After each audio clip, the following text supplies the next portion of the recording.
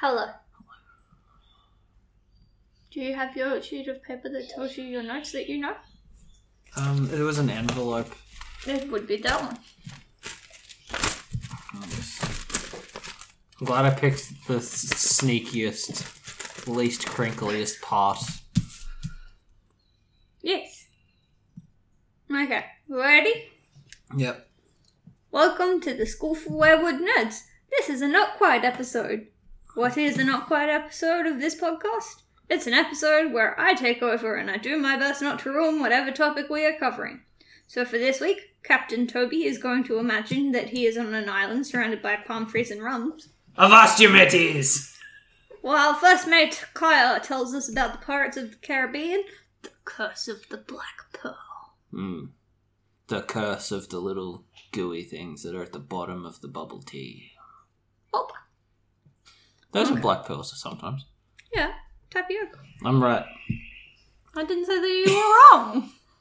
Dear God. Defensive already. This is going terribly. I love it. So, it's well known that the movie, at least this first one that we're talking about, is based on the ride which debuted at Disneyland Resort March 18th, 1967. Mm-hmm. It's old. It's called the Pirates of the Caribbean. Or Caribbean. Do you have a preference on how I say Caribbean? It depends.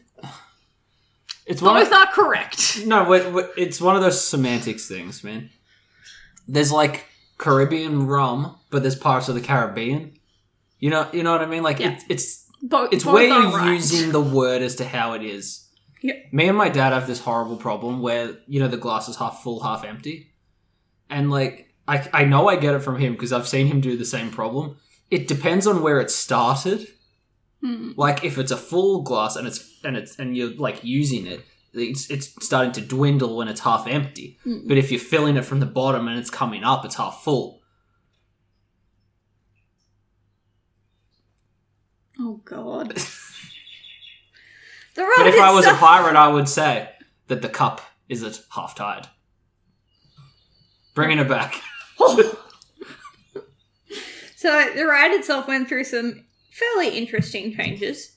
Originally, Walt had imagined that it would be a walk-through wax museum that would take you back to, the golden age of pirating. I feel like that used to be more of a thing of, like, themed wax museums. Yeah. Because that was back when they used to glorify, like, murders a bit harder than they do now. Instead of just having, like, podcasts about it, there would be, like, come and see, like, Bonnie and Clyde's shot-up car. Yeah. And there'll be, like, a wax figure of them there. That's not so much a thing anymore. Like, come check out the bones of Ted Bundy at our weird even carnival. If you think of, like, Madame Tussauds and stuff like that, like, a wax museum, you have the thing because, people couldn't... But the internet didn't exist. That was why you had wax models of stuff. But, like, you're not just going to have, like, a dude. Learned at these sort of tours is now a Wikipedia. Yeah. Like, it's definitely a gone thing. Yeah. But as Walt was, getting different Imagineers on board and things, they brought their own flair and, like, ideas to the project. Which... Basically, the 1967 Pirates of the Caribbean is the version we had till about the mid-90s. There was a few changes in there, like, rather than the pirates chasing women, the women were chasing the pirates. They just, like, turned the models around and stuff like that. But that was basically what we had right up until mid-90s, early 2000s. Yeah. Cut to me on our first tour of the theme parks in the States. And my dumb ass just when we go through the ride, I'm like, it's crazy how much they got Johnny Depp to look like that dude at the end of the ride. Yeah. And I had to point you out. had to explain to me that they added him after the film. He was not a part of it. No. But I thought he was like for example, Madame Leota in the Haunted Mansion film. Yeah, like, but Madame Leota in the ride doesn't look like Jennifer Tilly. You know what I mean? Like, I assumed it was a pre-existing thing. No. I know. No, that character wasn't there at all. I don't have a lot of trivia slip-ups often, but that might be one of my like dumbest ones. That said, though, it goes the other way because there's a point where Barbosa calls his crew cockroaches, which he took from the ride. Yeah, because it's a line that one of the like ship scenes has. There's and a lot of was stuff like, from the "If I ride that I repeat see that-" here. Like, there's a lot of things that cycle back around. Well, so they basically use the ride to give them like a rough like outline for the film. So you have the grotto where the adventure starts, the bombardment of the fort, the sacking of the town, and then the burning town. Yeah. Which the last one is Tortuga. Just to like put it into a sequencing. However, due to ongoing failures with pirate films in Hollywood and the growing failure of movies based on theme park rides, the film was slated to be yet another failure. Citing Haunted Mansion once again. That's a great example. I actually went back and like looked at how many theme park rides they tried to do just within Disney. You've got that. Yeah, You've got the Country Bear movie well. that's really bad. So Country Bear hadn't come out yet, but he comes up later in my notes. Oh, okay, cool. They've done the Haunted Mansion, obviously. Jungle Cruise, which clearly took so much inspiration from Pirates of the Caribbean, which is the only successful one of these. Pretty much. Tomorrowland is the other one you were thinking of. No, I was thinking of the made-for-TV Tower of Terror film from the mid-ass 90s. And that was, like, what came before this. So, basically, this film was going to be a failure, and they already knew that. And they just took a number of steps to ensure that the film did as little damage as possible. That was the stage that Disney were at this point. They were like, it's gonna flop because it's a pirate film about a theme park ride. But let's just do it anyway. I don't know why. So originally the script was written by Jay Walpert in 2001. And as I said, it's based on the story of Pirates of the Caribbean. But there was a twist. Will Turner was a prison guard. And he releases Sparrow to rescue Elizabeth, who was being held for ransom money by Captain Blackheart. That was the film we were supposed to get. Okay. What do you think about Will just being a prison guard and being like, they want money for her, I'll let out this pirate? It doesn't really change the film, frankly, because he wanders in there looking for him anyway, so to speak. The only thing that really changes is the swordsman stuff, but Blackheart and the money. I don't know who Blackheart is. Is he the dude from that fifth one I keep asking about? No, he's just a pirate captain. Oh, he's Blackbeard without the licensing. Pretty much. The film was slated to be direct-to-video release.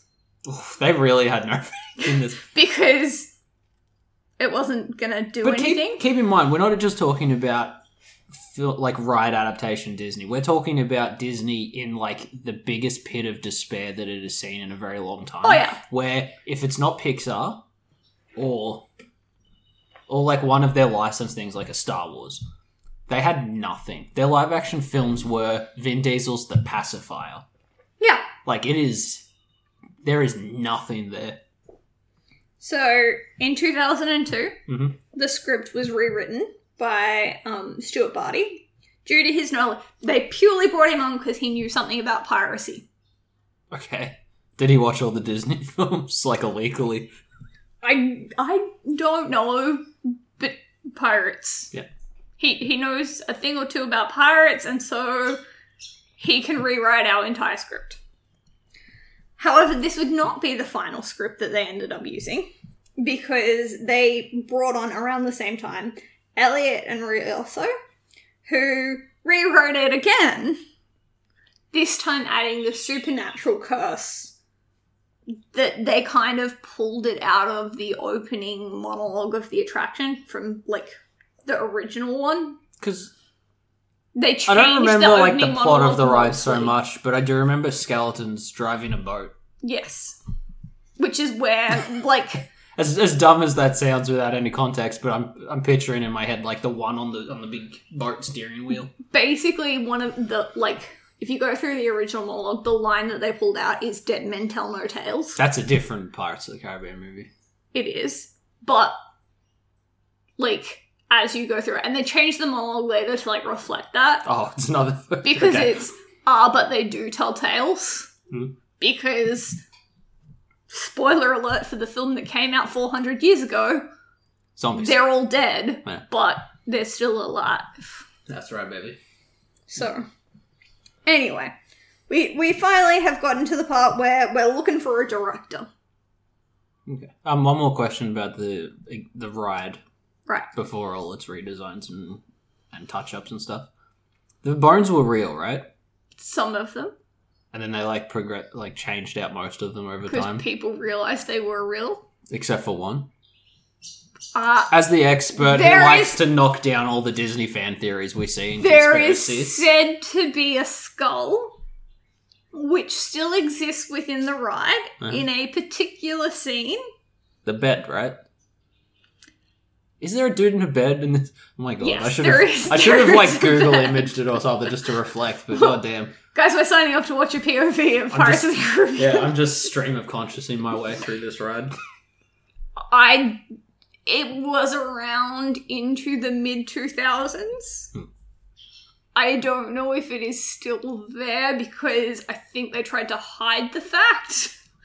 And then too many people realised that they didn't hide it well enough. There's a simple way to figure it out. You lick it. If it tastes like plaster, it's fake. If it tastes like the bones that your dog would hoard in the yard, then maybe not. As someone who has maybe walked the ride a number of times, it is a lot harder to walk those show scenes than they let on. Because the amount of animatronic that is inside the flooring, you will die. Yeah. Because weirdly, animatronics don't see people. So they will just run into you without caring. Yeah, I always hear spooky ghost fucking stories about the theme parks, and it's always the pirates don't turn off properly all the time, and they just scurry around and running over stuff. Walt Disney World Pirates of the Caribbean is said to be haunted.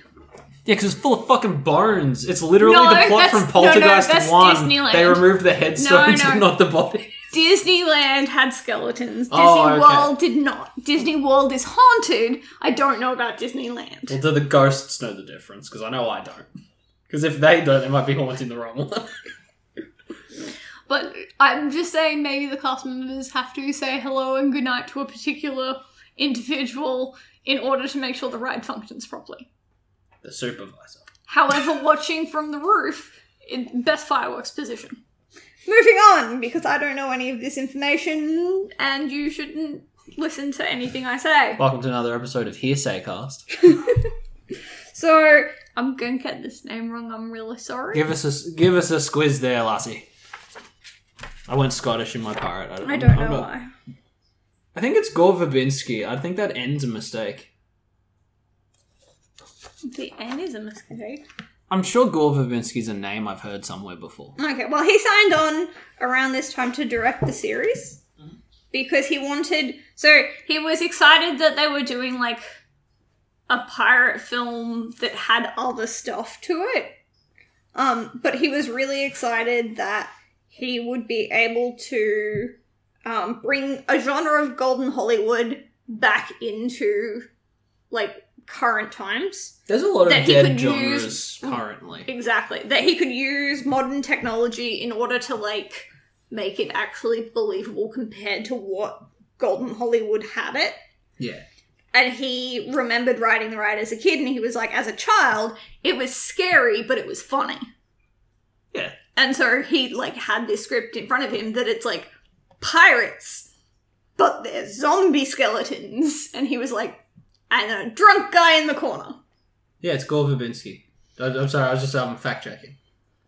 So he thought it was, he was like, it sounds like it's going to be fun. I'll sign on to it. Why not? That's fascinating that he wanted to bring back some of the classic genres of Hollywood, because he was also the director for The Lone Ranger. Oh, buddy. Oh, champ. At least you succeeded. And a bunch of Bad Religion back. Music videos. Cool. Okay. I'm sorry that sounded fake, but... So... And Crystal Method, Born Too Slow. If you played Need for Speed Underground, you know that that's a banger. So, yeah, that's cool. So he starts working on it and starts putting together, like, a rough storyboard and stuff like that. And then the Country Bear releases. Oh, no. And Starring Christopher Walken, by the way.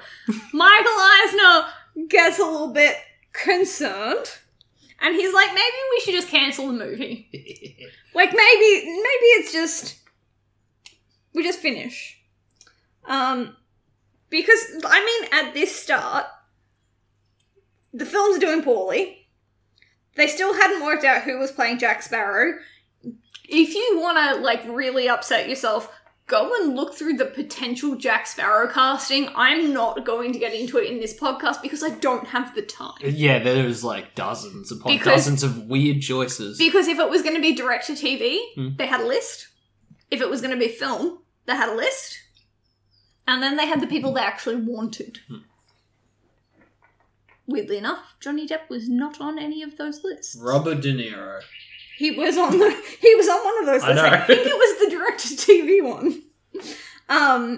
So they were like, look, this is crazy. Maybe we just cancel it. And Gore was just like, yeah, look, come into the office in about 2 weeks and we'll talk about it and we'll decide what we're going to do from there. Lied to his concept artist and we're like, we are going ahead full steam. I want everything to be perfect and immaculate. Well, he's not going to be able to sell this thing with, like, half-finished, downtrodden stuff that doesn't really matter. I feel like no one would have tried that hard if it was a cancelled film. Exactly. But so, Eisner comes in to, like, decide what they're going to do about the film, sees what they have managed to come up with, and he's like, yeah, alright, we can go ahead with it. However, you need to remove the more overt references to the ride. Oh, yeah, he wants to separate it? Yeah.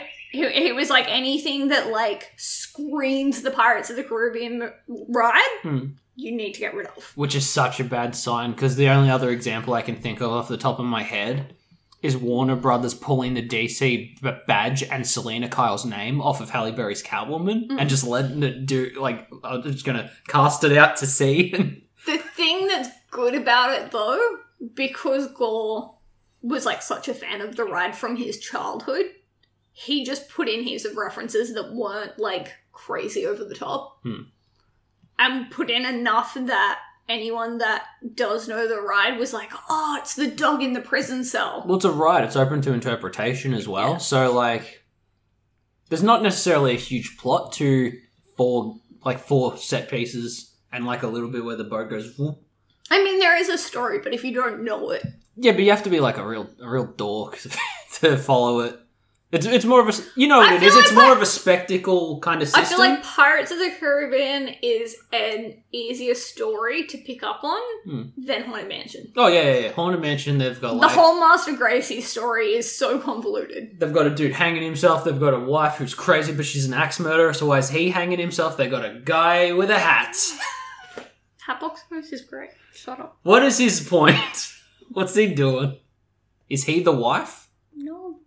Is she in the box? No, it's his head in the box. Then why is he even there? Because he was originally for the ride in 67 and he broke freaking constantly. So they pulled him out and then they finally worked out how to do it because technology. That's what I'm saying. It's a lot more cluttered. Speaking of technology, let's finally get into the film.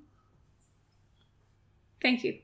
And as we go through, I'm going to add, like, the casting because otherwise this whole podcast is just pre-production. Yeah, there's a bunch of people in it. Yeah, we need to get to the film. So, start of the film. We have young Elizabeth Swann making the crossing from England to Port Royal, Jamaica, because her dad has just been instated head honcho. I can't think of the actual name for it. Governor or something. Yeah. Oh, yes, he is the governor. He's in charge of some sort of whitewashing in a Jamaican settlement. Yeah. Elizabeth clearly already has a fascination with pirates as she is singing the tune Yo Ho, which was created originally for the ride by Imagineer Francis Xavier, or just X. Oh. You just like to go by X. He's the fucking brother from Speed Racer. Look, that movie gets some real hate. I love it. Does not. It does not. It's a goofy movie. It's like, oh, this is underrated. It's like, I've only ever heard good things. It's just from like 12 people. Yeah. Loved it. Watched it multiple times on repeat. That's one of those small as a grown adult. It's one of those small but very passionate cult following movies. Yeah. Nice. The ship that she's on happens across a damaged ship, which is still on fire, going for it, and a young boy on like a piece of wreckage. Elizabeth is put in charge of watching over the young boy, who she learns is Will Turner, before fingering his sleeping body to find a gold medallion. Yeah. Just fucking... She literally reaches inside his shirt and touches his nipple. She's grave robbing an unconscious child. She then proceeds to steal the coin, claiming later on in the film she was afraid he was our pirate. It looks like piratey treasure, I'm not gonna lie. I know, but what's stealing the coin gonna do? Hide it from the people. I think she wanted to keep him as a pet. I really think the whole way through this film, I don't think it's... Like, he loves her. She's just like, ooh, a new toy. Yeah. Toby, do you go around stealing other people's jewelry, assuming their occupation? Nah. No? Do you think that's, normal behaviour? I don't know what to make. Oh, you look like a nurse. I'm going to steal your watch. That's my stethoscope now. Yeah, that's weird. However, we don't get to... There might be some sort of mystical pull to that stupid cursed coin as well. Maybe. It's like the golden toad from American Dad. I don't know, it seems weird. Well, it's got a curse on it. But anyway, we catch up to what I'm going to call modern day. Because I say the present day of 1800s. And the port is preparing for Captain Norrington to be promoted to Commodore Norrington. A nice SS Commodore. Oh, yeah. I have researched. This is a useless fact. Wouldn't have happened in real life. How come? Because a Commodore was instated to look over a large thing of ships. A fleet of ships. And while there was a fleet in the port, it wasn't big enough to be like a Commodore's fleet. We're going to assume some are out patrolling and doing their things, but there is a lack of boats overall in this film. So he would have been promoted up to commandor the fleet while it was there. They would have brought in someone of a higher rank than him, and then he would have gone back down to high captain. This is not information anybody needs. Yeah, but I have it. I love when people hang shit on like weird semantic details like that in films. That's just fun. Don't worry, because I've got more. Me too. Because I started researching things and then I was like, hang on a second, this has nothing to do with what I'm actually doing. So, of course this means that Elizabeth gets a fancy new dress all the way from England. Will makes a fancy sword for her dad to give to Norrington. And, they're doing their fancy rich people of the port thing. With all the fuss going on, however, no one pays attention to a ship that sinks on its way into port. Yeah, I do like that opening, shot. It's like playing triumphant-ass music. You've got Mr. Sparrow there, just sailing into port. And just as the camera pans out, there's just no ship underneath him. Funnily enough, apparently that is one of the few, incidents that happened in the film that wasn't supposed to happen, and they just went with it. Funny. Another one was that all of the people in Jamaica where they were filming were don't go out at nighttime in the boats. And they're like, oh no, we've got GPSs and stuff, it's fine, we don't need to listen to them. Within a week, Keira Knightley, her mum, and the person rowing their little rowboat, knocked over on a coral reef that was unmarked properly. And when someone was like, oh, they told us not to row the boats at night, someone was like, yeah, you're an idiot, you should have listened to them. So I was like, haha. Everyone's very young in this bit. Was one of my first notes. Like Keira Knightley was 17 yeah, during filming. that's what I mean. Like this movie's a lot older than I thought, I suppose. But we've almost completed all of pop culture of 2003. I feel like we smashed that year so good. Oh yeah, we're doing good. Smash it like a like button, my friend. But yeah, everyone's like way younger. I was like, oh damn, this is a dated film. It's not dated. No, it's old. the CGI and stuff in it holds up relatively good. We've seen worse. We've definitely seen worse. Seen worse more recent films. Exactly. It's up there with Scooby-Doo. Scooby-Doo's got great CGI. It's really good, but it is starting. But the fact that it made it this far to start to look like it's aging a little bit is because I'm pretty nuts. sure that's a 2003 film too. I'll have a look at it. Please. Let's call this man that's on a sinking ship Mr. Smith. Looking to... I do like that, but man, like I see the Jack Sparrow bullshit all the time. And we'll talk about it more when we get to the end of this first movie, but he is very fun in this movie. Like, he bribes the dude and then, like, immediately steals even more money from the guy than he paid in the first place. So, he's very clear about this. He is looking to commandeer a ship to sail to Tortuga in order to find a crew to sail the seven seas. It was 2002 and the Scooby-Doo sequel's 2004. See, I averaged them out. You may have it could have been a DVD release in 2003. Possibly. So I don't know. However, his plans change when Elizabeth faints and falls into the ocean from the top of the fort. Because she's wearing a corset and she don't like it. Wearing it wrong, because that shouldn't happen. Yeah. I should probably mention by now that, Elizabeth is played by Keira Knightley, who was relatively new to the movie scene at this time. Like you said, a small baby.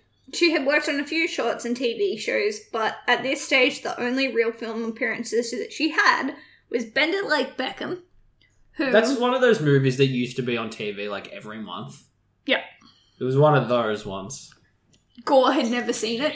Fucking, I don't think I've ever seen much of it either. The other thing she was in, which I'm bringing this up more to fuck with you than for any good reason.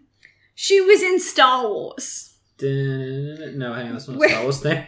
God damn it. Where she plays Sabe, who is the Natalie Portman lookalike.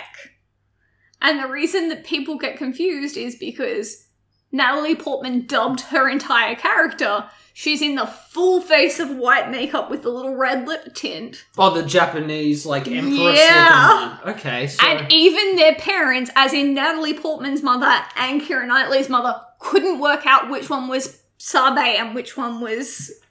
When I describe either of these actresses as default white woman, it's not my fault. And I will always get them wrong. I can't help it. They're both in love, actually, but neither of them seem to be. Yeah. It's hard. It's hard dealing with things, alright? So technically, whenever you tell me that Keira Knightley is in Star Wars, you're kind of correct. If Bill Finger draws Bruce Wayne and Clark Kent next to each other, I'll be able to tell who is who. But God forbid I can figure out a human face. It's alright, because we both know that our phone gallery cannot tell me as the same person if I'm wearing glasses or not wearing glasses. I mean, that just straight up proves the theory. Disney's Haunted Mansion came out 2003 as well. I know, we've done that one. No, we did the Muppet one. No, I think we've done Haunted No, we did Mansion Muppets, too. but I kept insisting on bringing it up because I'm an asshole. Mr. Smith is the only crazy person, or possibly the only person that is able to swim. Good work, Queen's Navy. He jumps in and saves Elizabeth from drowning. He does, yeah.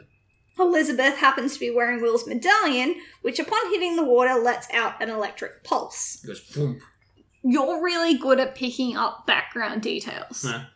Apparently, when it, pans out from the water when the pulse happens, the clouds above her turn into a hand reaching towards her. I didn't notice. I was looking at the shockwave. Cool, because I didn't notice either. And I've seen this movie a number of times. Now, this is... Hang on. Mm-hmm. Oh. Sorry. I made a spelling mistake and it really messed with my brains. This is possibly a handy feature of the coin. I get that it's cursed and all, but this is the only time that it does this. And it's kind of cool in a wishy-washy way.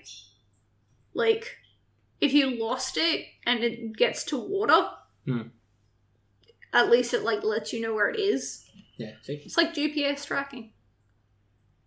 Yeah, okay, I can kind of see that as That could also be a coincidence. That's not exactly a whole hand there. So, Mr. Smith is helping Elizabeth get to shore, and Commodore Norrington works out that Mr. Smith is actually Jack Sparrow, the branded pirate. Branded because the East India Trading Company would brand pirates that steal their goods. Normally, it's a brand on the face. He gets it on his arm. He does. Which... Maybe they can reach his head. Maybe he drew a little mustache on his hand trying to protect his face.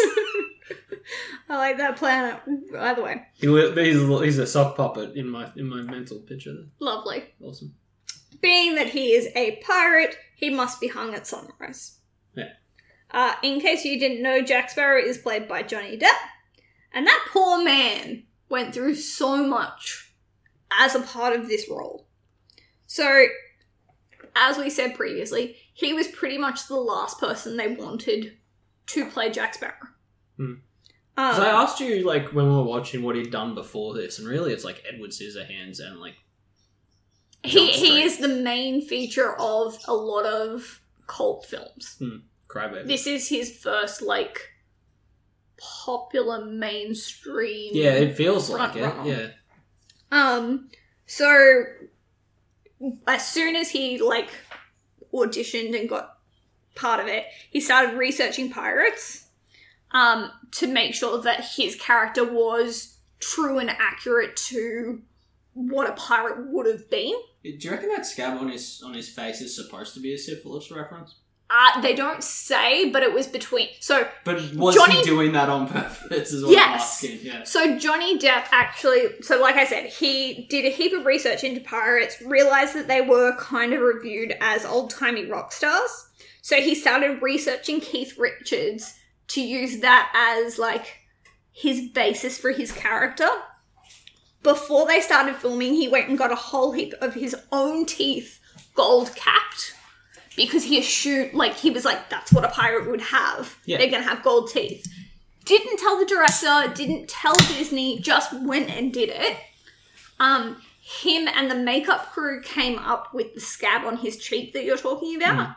And came up with the idea that throughout the movie, it gets bigger. That's what I'm saying, like, it's a developing symptom I'd seen somewhere in research. And that's, like, all of that Depp came up with on his own. When he showed up to do the table read, he did it in what we now know to be, like, the classic Jack Sparrow. You kind of don't know if he's drunk, dehydrated, has a lot of brain injuries, anything like that. He's wild card. The Disney execs were like, we can't tell if he's making Sparrow drunk or gay. We don't want him on this film. He's going to ruin it. You think he's drunk and gay now? Wait till you see Willy Wonka. Well, so Depp turned around and he said, look, I've done the time, I've done the work.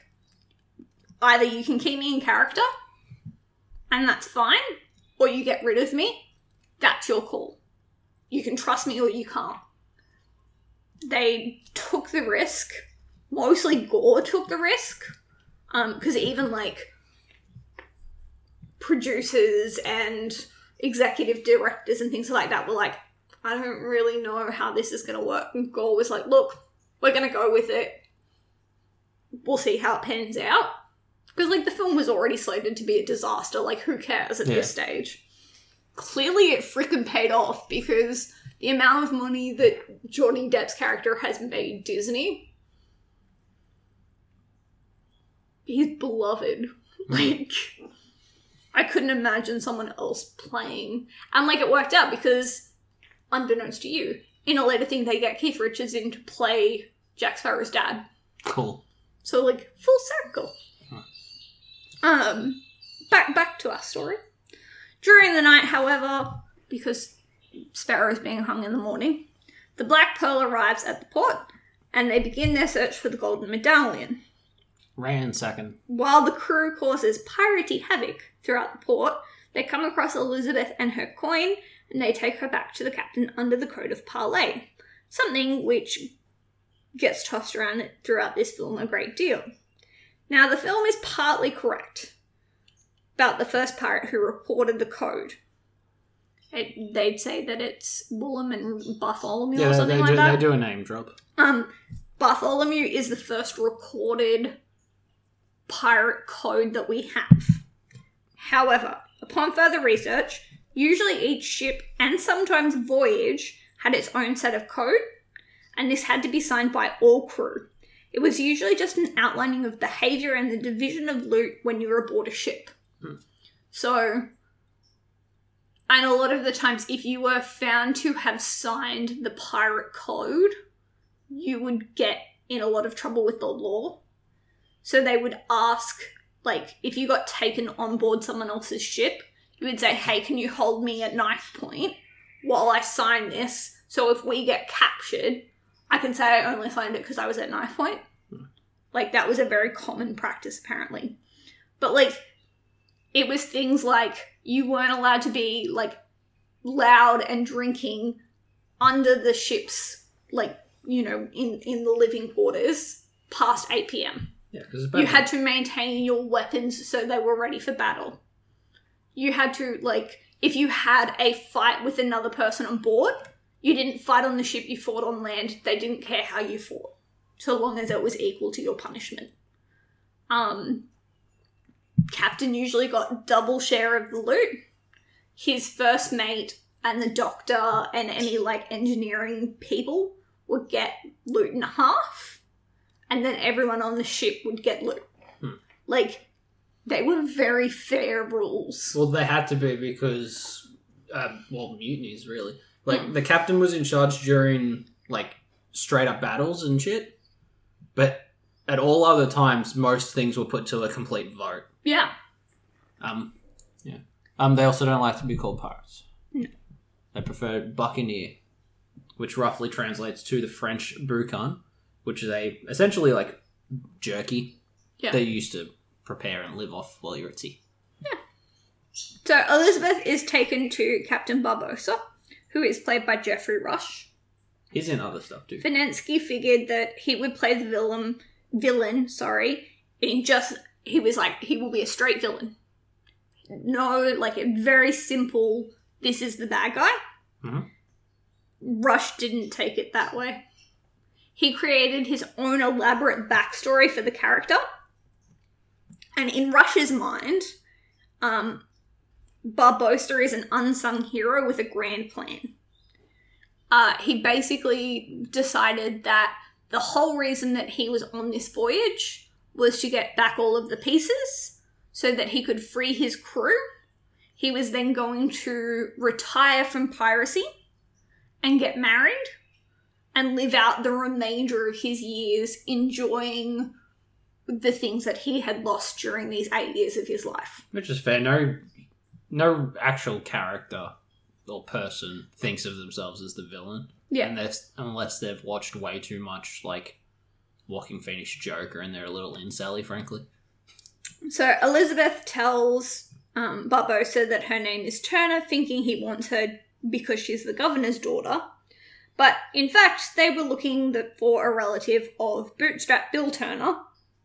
So they can round up the 882 gold pieces which the crew of the Black Gull had taken from the Isla de Morta. The pieces were payment from the Aztecs to Cortez in order to help.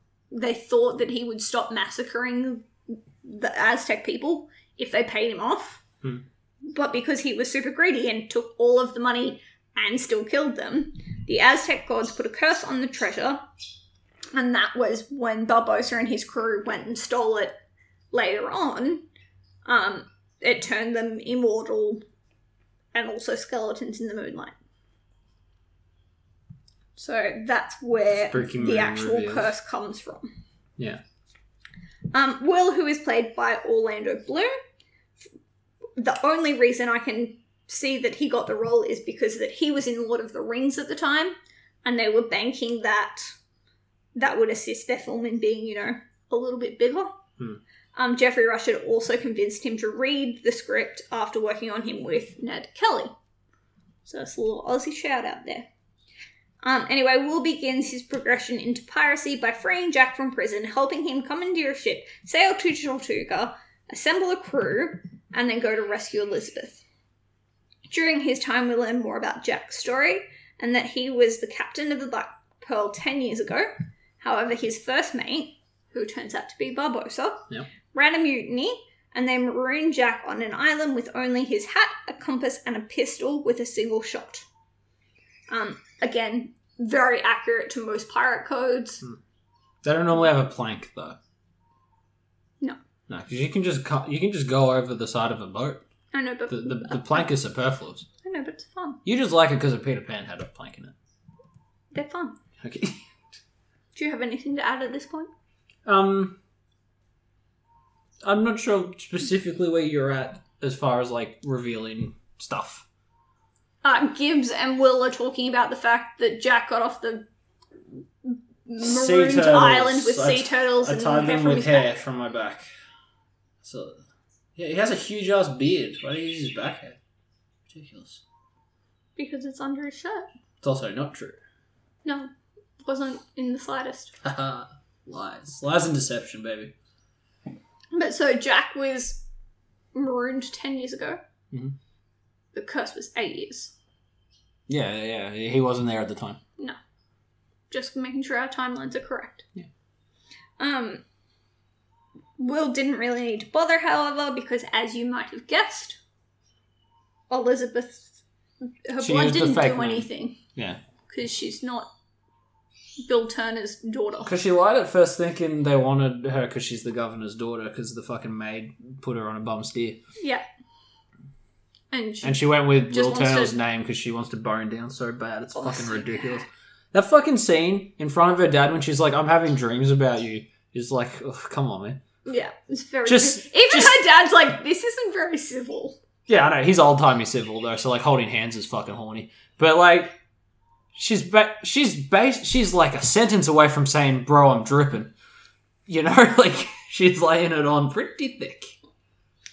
Thick like peanut butter, that. Will is there to save Elizabeth in the end anyway. Yes, because he's very fixated on doing good and justice and all good things prevail. Elizabeth... Honestly, around this point of the movie, I'm like, are we just watching fucking Star Wars?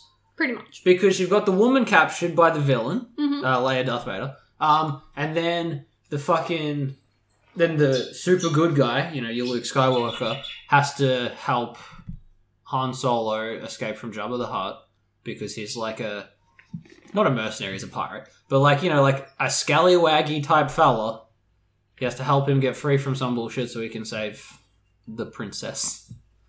Obviously, it doesn't stick to that gun, but I'm like, man, that also might just be a trio thing, like the good guy, the ambivalent one, and the woman. Mm. Which I'm sure that's in other things too. I really hope I'm the woman in this scenario. We then see Elizabeth steal the medallion for the second time. Bitches be pinching. Again, she didn't need to, but okay. Well, she grabs it when she escapes. And then we get the fastest, slowest chase scene in a film, where the Black Pearl chases the Interceptor in order to get the medallion back. It's funny, man, 'cause she brought up the Commodore earlier like it was a joke. Meanwhile, the ship is named after the car from Mad Max. Yeah. Awesome. Probably not on purpose. I will admit that the fight scene between the two ships is pretty epic. All the fucking fight scenes in this are good. Do you remember when Will... Oh, to go back a little bit. Back on the original island, Jack is trying Port Royal. Yeah, Jack's escaping after, you know, taking Elizabeth hostage for a minute there. Then they have the sword fight with Will. Mm-hmm. And, like, the sword clangs are, like, matching the score beat for beat. Yeah.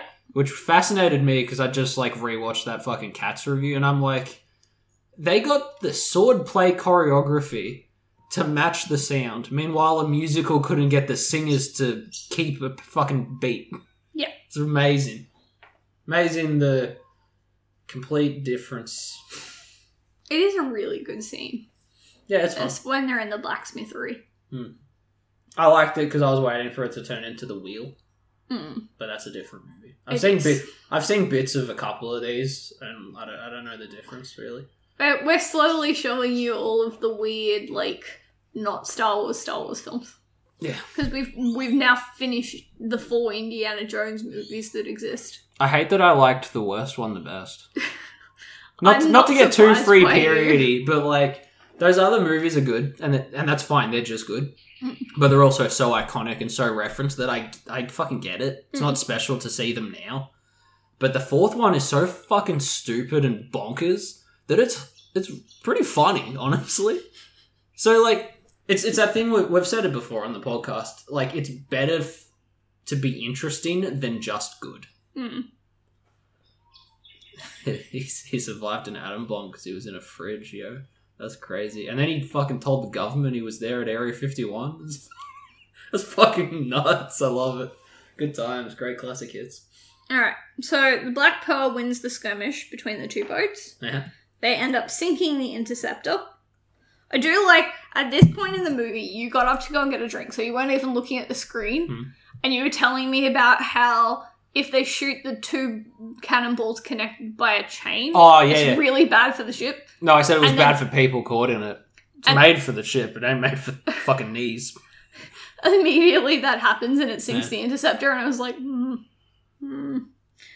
They capture the crew and Elizabeth, whom Barbossa pretty much throws to the wolves for lying to them. He just pushes her into the crew and he's like, here, deal with this woman. Here, get raped. That's pretty much what he doesn't say it though, because it's a children's Disney film. However, at this point, Will shows up and decides to make a deal with Barbossa to release Elizabeth. I like that he's sort of, crew. You know, when like you grab a person, put a gun to their head, and they're like, if you fucking, I'll kill it. He like kind of does that to himself. Yeah. I like that, that's fun.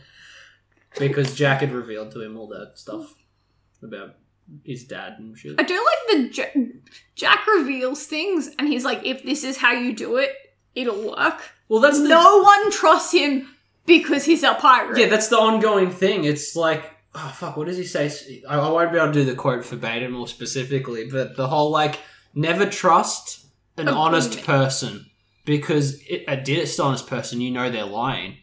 When an honest person's when you're with an honest person, you don't know when they're lying because they're not. And it's like, it's one of those things where it's confusing, but then he does wild card stuff. Yeah. And that's the thing. You never know what Jack has decided. He's always honest, but he does it in like a inconvenient or weird way. Which we brought up regarding the moral of the film. At this point, Toby and I have very different, what is the moral of the Pirates of the Caribbean story? Yeah. Because I was like, when you make a deal or give instructions, you need to be extremely clear. Make sure you cut out as many loopholes as possible. Because we see Elizabeth make several deals that only end up like shooting her in the foot because they just go around it in a certain way. This is basically what Will is doing currently. Yeah. Toby's moral to the story is, just find the loopholes that the other person's giving you and work with them. Yeah. So you can see how we are two extremely different people. Yeah, we're on different ends of that conversation. Toby, you have now been made Barbossa because you use Will's loophole to maroon Jack and Elizabeth on the same island that he deserted Jack on the first mutiny. It's the same gun too, isn't it? And Jack is resigned. It's the same gun, and he's like, there's 2 of us, so I should get 2 shots. And he's like, no, be a gentleman and kill the one shot. Yeah. Which again, pirate code. And then it leads to like the part of the movie that kind of dismissed the whole franchise to me, is the "why is the rum gone" quote, because I feel like that is so overplayed and tedious. It's funny. Yeah, it's so funny the 1,000th times you hear it. So Jack is resigned to... It turns out the first time that he was on the island, it was used as a rum runner's island, and he just like bartered with them until they put him on the ship and he got back to land. Yeah, you got it right. Can't happen again because they no longer use this island, but they have left a bunch of product around. So he's like, okay, I'm going to live out my days on this tropical island. Well, all the white people doing Commodore shit have kind of made it a hard place to do rum runs. Exactly. Elizabeth doesn't like rum. So she decides instead to set everything on fire. Rude. Literally the whole island. Yeah, she makes a smoke signal. She hopes that her dad and Norrington will be looking for her and will see the fire. I will give it to her. This works. Apparently when they were filming, they did actually set the island on fire. They didn't say anything to anyone. And so someone pulled up to that island like a week later and like all of the trees were like blackened and burnt down and things like that, and they freaked out that something had happened. Yeah. And that like they had to go searching for dead bodies. What was that other movie we watched recently? Because they just left. Eager. So there's this caveman movie from like the fucking 50s or 60s or something. And as a cost-saving measurement, what they did was they just didn't get permits to film anything anywhere. And would just film until like a park ranger rocked up and said, "What are you guys doing?" And then they'd fucking scurry on out there. It's like that. It's like, yeah, we'll just set fire to this island. I'm sure no one will notice. Upon being saved by Norrington and her dad, they're convinced to save Will from the pirates, from the promise of marriage with Elizabeth. Yeah, she exchanges her literal self. Which her dad gives some very good advice here for anybody. The right thing, done for the wrong reasons, is still not the right thing. I.e., don't marry this dude to save the dude that you actually like, because while it's a good match, no. Yeah. I mean, like we said, he can very clearly see that she is hot and heavy for the other guy. Yeah. Good also, Norrington's like 400 times her age. Everyone's 400 times her age. She's a child. Exactly. She's a child actress, apparently. They had to special effect her boobs on. It was a forgotten art, which I think is also kind of nice because they're trying to bring back pirate films from the golden age of Hollywood, and she has to use booby makeup from the golden age of Hollywood. Because they no longer do that. I'm sure drag queens still do it. To a degree. Elizabeth gets what she wants anyway because they take her to the Isle of Mortar, and she's able to save Will. This is where I find the most confusing part of the film. Oh, yeah? Jack convinces the British Navy to do one thing. They don't listen to him, because he's a pirate. Jack then convinces Barbossa's crew to attack the British, which they don't do, because Jack is a pirate. Again, he's just like doing honest stuff and calling bluffs. Elizabeth goes to the Black Pearl to set Jack's crew free, assuming that they would do what she wanted them to do. Yeah. They basically, pirate code and start sailing off with the Black Pearl. Elizabeth's mad at them, but I mean, I would too. So she goes in to save Will. She and Will work together. Jack turns on Barbossa again and is like, of course I was never on your side. And they start battling. Barbossa then stabs Jack, and we learn that he stole a coin. And what do you mean we learn? Fucking test audiences ruined that moment so bad. I would have been much better if we didn't know that he stole it. No, they originally had that. And test audiences like, oh, I don't fucking get it. Why don't we make Will Smith like the hero at the end of I Am Legend and defeat the whole fucking purpose of the film? You're a dickhead. Read the book. Exactly. Ugh. Jerks, a lot of them. I'm sure they did something to that first Suicide Squad movie. Can't trust a test audience. Barbossa is like, we're both immortal pirate people. What is the point of us? Like that bit, we'll keep fighting, but like, no, that bit's so good when Jack is like monologuing to him about sending the pirates off to fucking get the British people.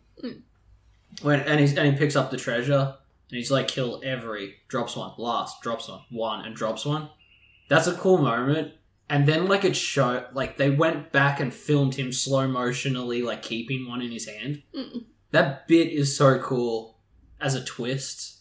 Oh, I hate that they fucking changed that. That sucks. Yeah. Because the reveal when he, like, gets stabbed and steps back into the moon. It would And then he does, like, the coin 400 flick. times better. He does the coin without. flick trick that I used to be able to do with razor blades because I didn't work very good at my old job. Can't do it with coins, though. They're heavier. I don't think that the 882 pieces were real gold. I'm sure there is, like, 30 of them on top of a polystyrene cube. One of my favourite pieces of trivia. Yeah. None of those coins were left by the end of filming. Duh. I think... They cannot prosecute anyone because all 882 pieces were gone before the filming wrapped. I hate the proprietary, like... I understand it because the film company is, like, funding all this practical bullshit. So they expect... I don't even know why they expect it to return to them, because, like, what the fuck are they going to do with it? You can't recycle stuff. We're not talking about the magnetic boots from Face Off showing up in the Super Mario film, because how often does that shit really happen? You say that. Are you going to recycle but you've everything? been to the Warner Brother Pop Factory. Yeah, that's fascinating as hell. But, like, why hoard all that stuff? Like, the fact that Ryan Reynolds had to straight up pickpocket his own Deadpool suit after he was the one who pioneered that film in the first place is crazy. You may as well dump that stuff in an auction house and have fans pay for it, because it'll fund your next thing. Yeah. I don't know. Kind of like how, like, comic book art used to just get shredded for proprietary reasons. Like, the original art would get scanned, printed, and destroyed. And now, you know, after a while, like, they would start to give it back to the creators to sell, to make some money, because they're making, like, $1 a page or some shit. Yeah. That's the same as, like, people sit there and say, why did the Disney Archive exist? And it's like, because we might need that crap. The Disney Vault's evil, because it's just, like, creating fake exclusivity of their own products to make it more valuable. Yeah. Like the diamond industry. But it's somewhat, like... I'm not sure where this is going to come out. We're doing some pre-recording at the moment while we got some time. In the Batman of... You know, they made Azrael Batman really freaking annoying, so you want a real Batman back. Disney does the same thing with the Vault. They're like, if we take it off you and you can't get it, you're gonna want it again. That's the whole point of it. It's not about, like, pulling some trick over your eyes. It's like, if we have this constantly for sale, you're not gonna want it. Unless you were banking on things reappearing in a sequel, then just let it go. The only thing that I'm annoyed has never made it out of the vault is Song of the South. Because it's actually a really good film. And... Just put the Warner Brothers disclaimer on the front of it where it's like, oh, this is fucking inappropriate now, don't be a racist. But the thing is, the issue they have with Song of the South is that the Southern family keeps slaves. And the time around the film is ambiguous. That's what I'm saying. Put the disclaimer at the start. Bang. I'm sorry. Americans had slaves. We all know. They had slaves in Pirates of the Caribbean. I do like that detail that shitloads of the ship's crew are like, Jamaican-esque people. Yeah. Because a lot of that stuff that was getting, shipped across that sea were sugarcane, and the people growing and cultivating the sugarcane later on cotton fields. Yeah. So... And that's the thing.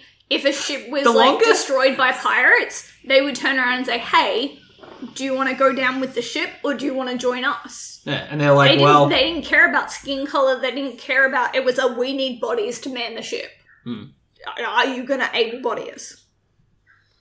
Yeah, the longer piracy, goes in history, the better they seem compared to, the environment they were in. Well, and that's, you think about it, all countries, not just Britain, but all countries were trying to expand their kingdoms. They were doing shady deals, stealing spices, stealing people, stealing sugarcane. Of course people are going to rebel against shitty behaviour. That's not really a surprising... Need some sort of street pirate. So, we're at the point in the film, and this I think was kept as a relatively great twist. Jack shoots Barbossa. And Barbossa starts making fun of Jack because he wasted the shot that he kept for 10 years. No, actually, I don't like this bit. I agree that it's a cool move, but like he gets shot and he's like, "Oh, you wasted your bullet you'd been holding onto for revenge," and then it shows Will drop the coin. It should already be in there. He should just have a cut hand, being like, "Suck my dick." But we have to see that it's got both bloods on it. I know, like otherwise it doesn't. I get that, but if the coin ain't already in the chest, then the bullet's already don't matter. You know, I want it to be like a past tense thing, maybe. I don't know. Yeah, it's still a cool move. Doesn't matter because full circle, the film ends with Jack being fitted for his noose. Yeah, because he's a pirate. He should be He's a pirate. Yeah, he should be either hung or put on gibbet as a warning to other pirates. Will decides that he's going to try and save him. Mm-hmm.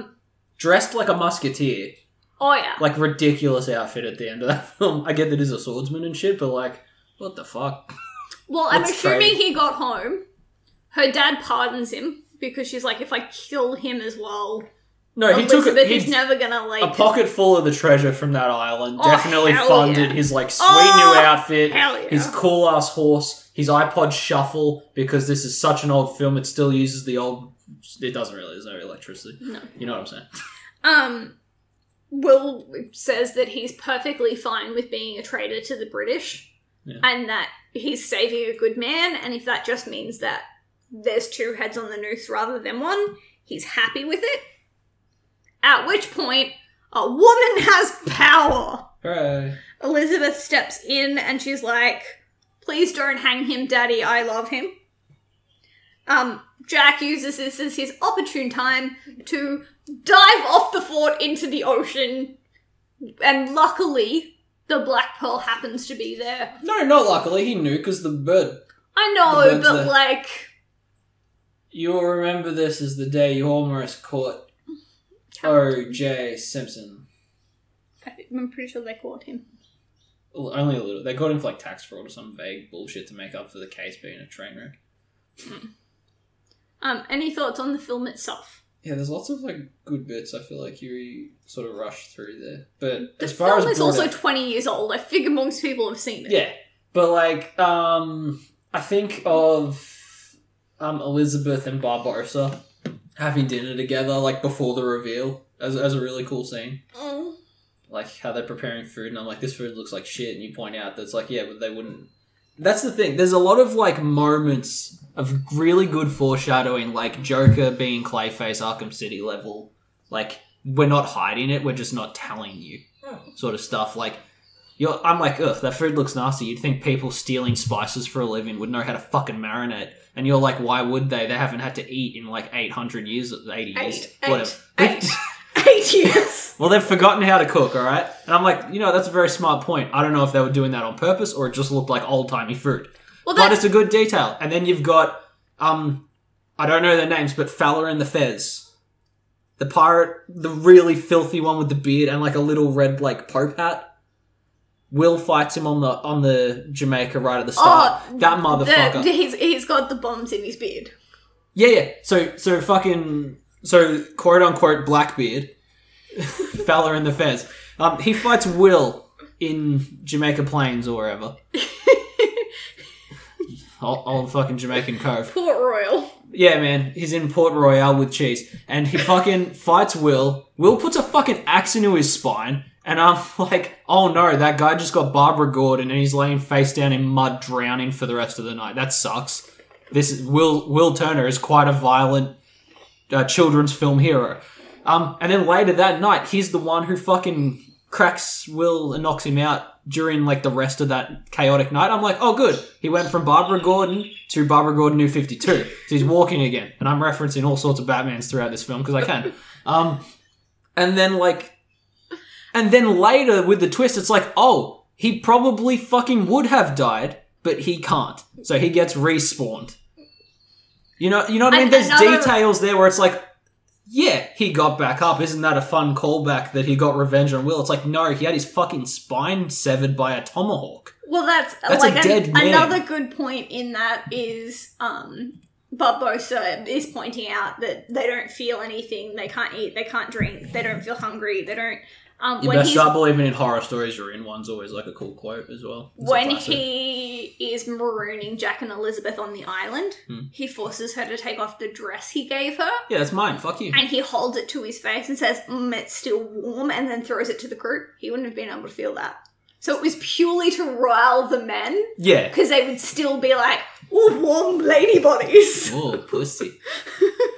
Like, there are a lot of things that they do that would have been, like, built-in stuff. Like, he doesn't give... And that's, like... But there's both the subtlety of them carrying things out because they're zombie pirates. But, like, the whole way through the film, what's the one thing that Barbossa is looking forward to eating as soon as they return the coins? That fucking apple that he keeps carrying around. What kind of apple is it? The one from Snow White. No. The poison apple. It's a Granny Smith apple. 'Cause Which he's is an horny for Australian species. Yeah. Because Jeffrey Rush is Australian. No, because because the Interceptor brought him over. No, it's literally because it's an Australian apple and Just a he's an fun Australian reference, actor. They're shit, by the way. American listeners, they're not good. They're my favourite. I'm not a big fan of green apples. I like them. Straight up. It's good. I think that are they the ones that are no?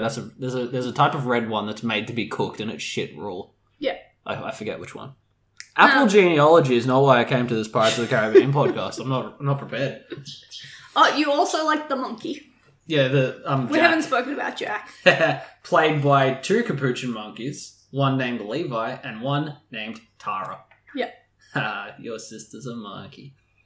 That's rude, and I'll let her know. Hey, sound checker, CJ, your mum's a chimp. That's fucking wild, man. God damn, I'm gonna get in so much trouble when this episode comes out. Oh, it's a Disney one too, so like others, all that family will be listening to it. Fucking dweebs. But yeah, the storytelling not being said, you know, actions not words, with a lot of that like subtle death stuff, and the original take of not showing Jack take that coin, but the fact that he pickpocketed, that falls into that category of like cool stuff there. Yeah.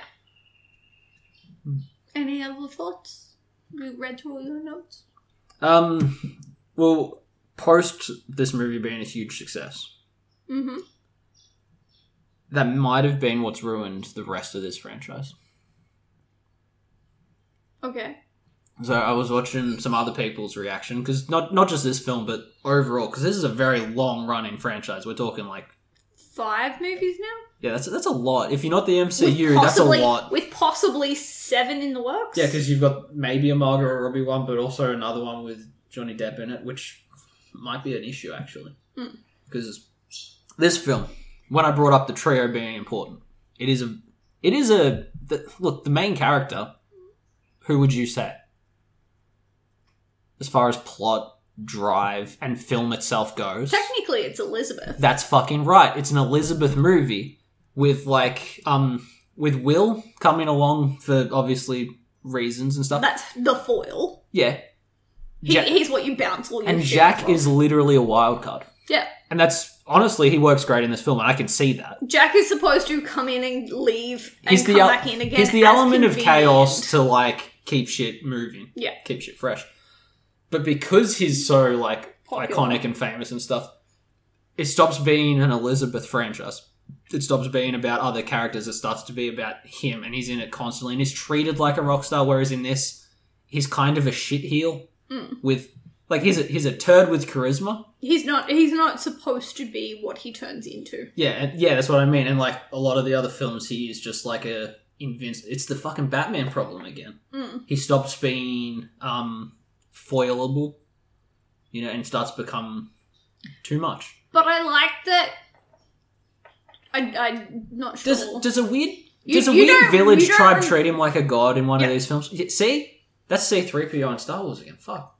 You don't have, like, a great knowledge of the other films, do you? I don't, but I understand you have, the like, vibe. a wishy-washy thing. I've seen the one where there's a Cthulhu captain. Yeah. And Will's dad's a starfish. Yeah.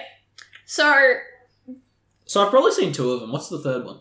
they try a couple of times to, like, almost put Jack back into his place. So Norrington ends up basically getting tossed out of the British Navy.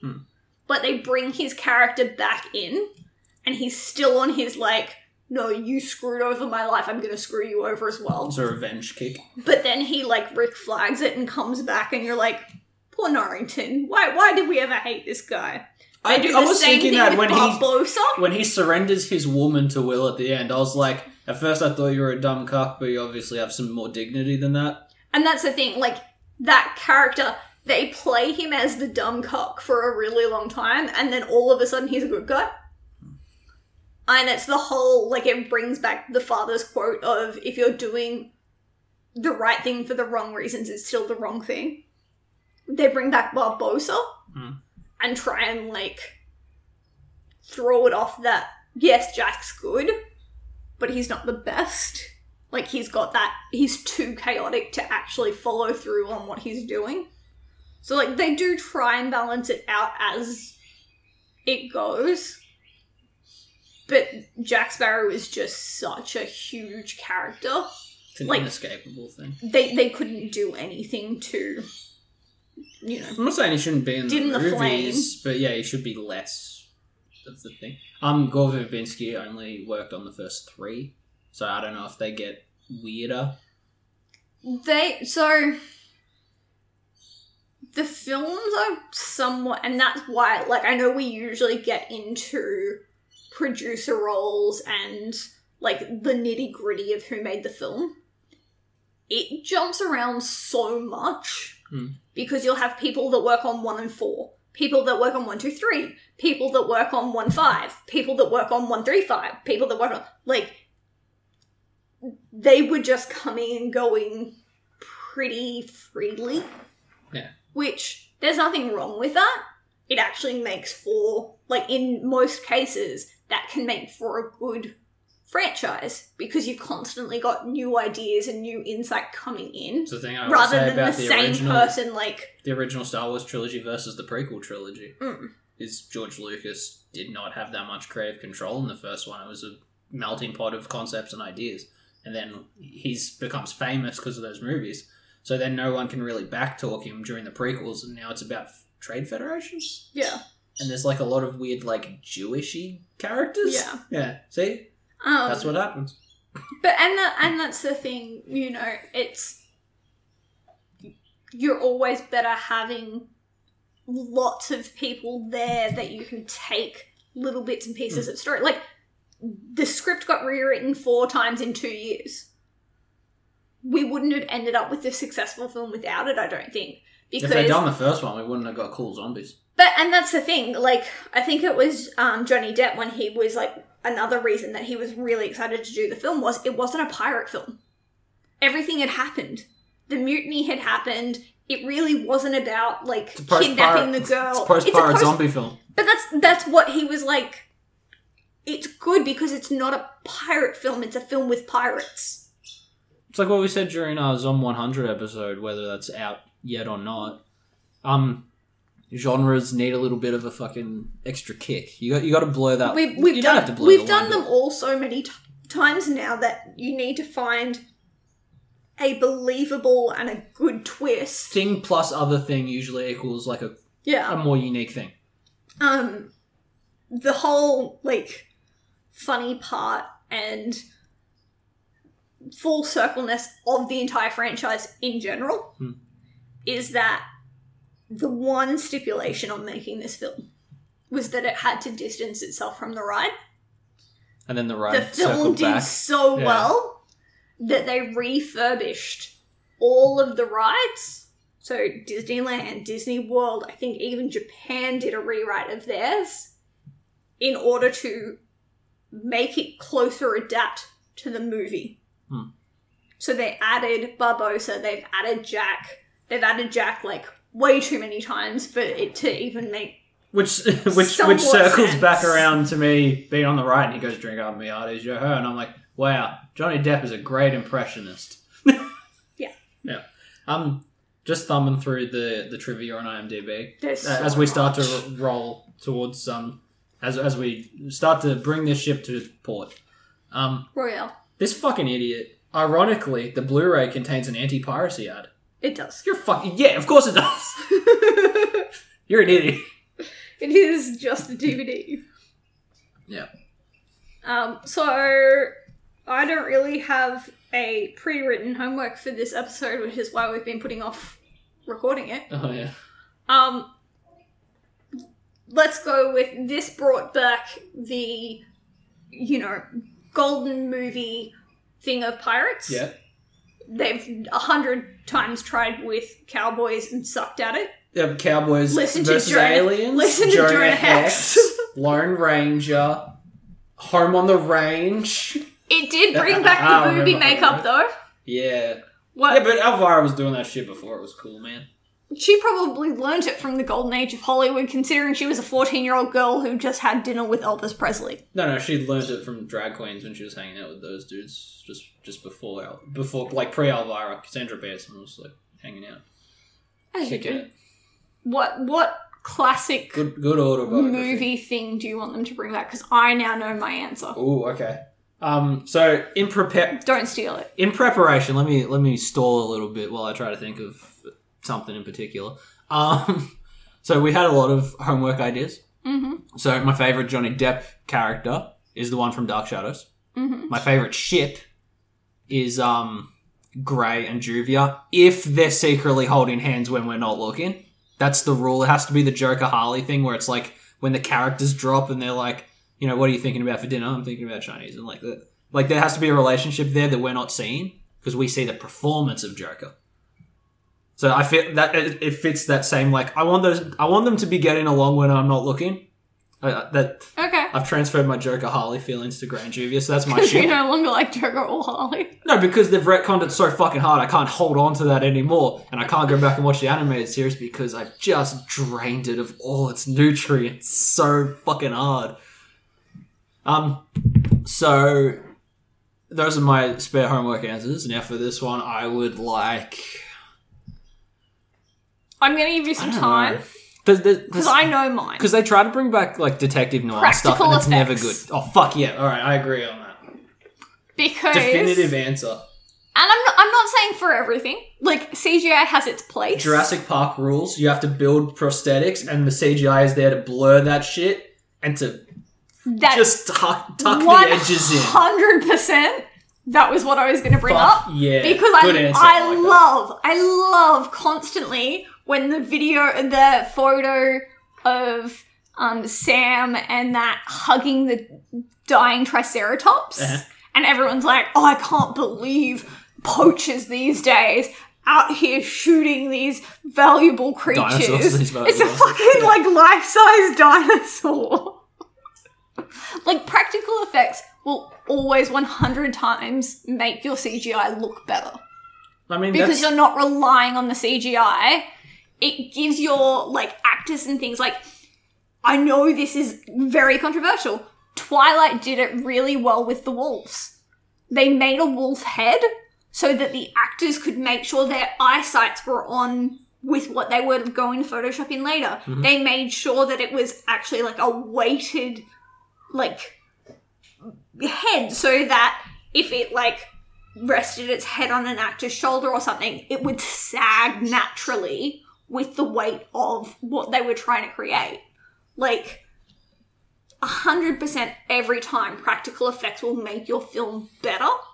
That's why you can still use CGI. That's why all the original horror films hold up better than their shitty reboots that came around the early 2000s. The Thing, that's a huge one. So they originally did that in practical effects, and then the company's like, yeah, but like CGI is like trendy, so fucking ruin it. Yeah. No, you're definitely right. It's hard to think of a genre because I feel like they try very periodically, but they do. But that's because we can't keep doing superhero movies. They're waiting to see what, like, everyone sat there and said, pirates will never take off from this. And sure, there are a few things like Stardust came out a couple of years after this. Yeah. It tanked. Waterworld. Famously a failure. But that's the thing. Like, pirates in that. It's just they have to keep bringing it back so that people go, oh, yeah, I remember watching things like this as a kid, or like... I think the problem is that like a lot of like very iconic things from genre just can't be replicated. Yeah. Like, you can't do the Dollar Trilogy now because the Dollar Trilogy already exists, and if you're doing it again, then it's a shitty soulless reboot, and it's not the same anyway. Yeah. That's the tricky part, is that the originality has to exist for a genre to work. You know one of the ones that do it okay? Huh? Jumanji. Yeah. They get tanked on a lot for claiming to be Jumanji. Like, if you put any other name on the reboot ones, they would be great films. No, you I think the reason they don't is because Zathura didn't.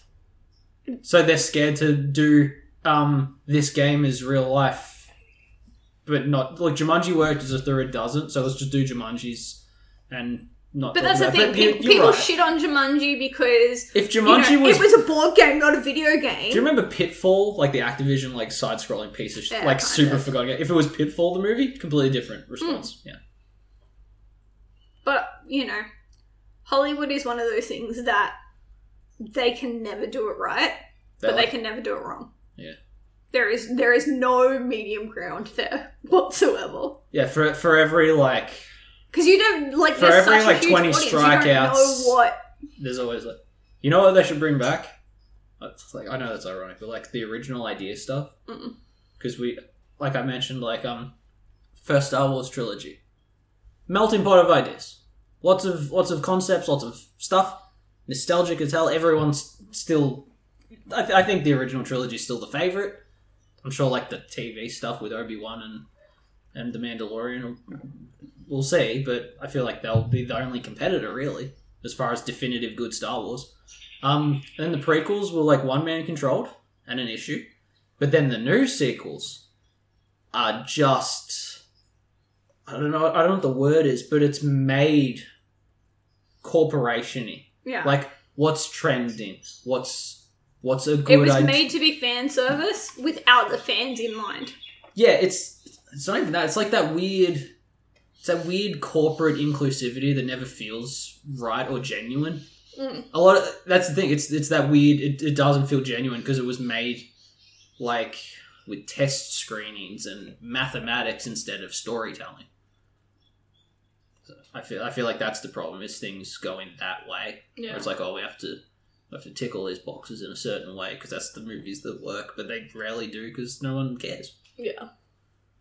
Stop doing live action remakes of 2D cartoons. Ooh, bring back hand-drawn animation. Oh, right? Yeah. Doesn't that sound good? That was a little bit disappointing about the Beavis and Butthead film. Hand-drawn animation is where it's at. Mm-hmm. I wonder if that's completely lost now. I think so. I think it's completely dead. When was the last time it existed? Princess and the Frog. Yeah. Bob's Burgers looking like it does is fucking remarkable. Yeah. But it's not a hand-drawn thing either, it's still digital. Yeah. I understand that it's easier to do it, but it loses that charm. It loses the heart and soul. Which is what I was saying about the storytelling. It's hard to make a capitalist fucking thing about art. It's hard to monetize art because it's open to interpretation and it's usually made by some weird guy. And the other problem is that everyone in the universe hates artists. Yeah. So that's unfortunately where we dismiss this topic. I'm glad we finished it on a downer there. But the Pirates theme is really good, so think about that instead. The soundtrack's great. You know? That is by far the worst pirate I've ever seen. So it would seem. And then it's always a meme of like a dude riding a shopping cart through like floodwaters. That's the best. Alright, do you want to sign us off? Thank you for listening to us. Ramble? No, I was thinking, is this really that nerdy of a topic? I think it appeals to Disney nerds and pirate nerds. Is there a comic book adaptation? Probably. The Haunted Mansion going on, so I can't say why not. It's a good rabbit hole, I think. Yeah, thank you for listening to us try to place this film. I've been trying to knock out all of 2003. Yeah, we're on our way. Stay tuned for us to talk about what was some stuff we haven't talked about? I was just looking at him. It's gone now. I have been your co-host this week, Toby DePaula. I've been joined by producer and actual host this week, Kai Steen. Remember to rate, review, subscribe, do all sorts of delightful little things that make you happy. Touch the booty. Yep, get some booty. Hey, we've done Hulk. Oh, shit. Stay tuned for us doing the Ben Affleck Daredevil. Oh, I liked that movie. You also like League of Extraordinary Gentlemen. I fucking love that movie. Oh, 2003. What are you? Class dismissed.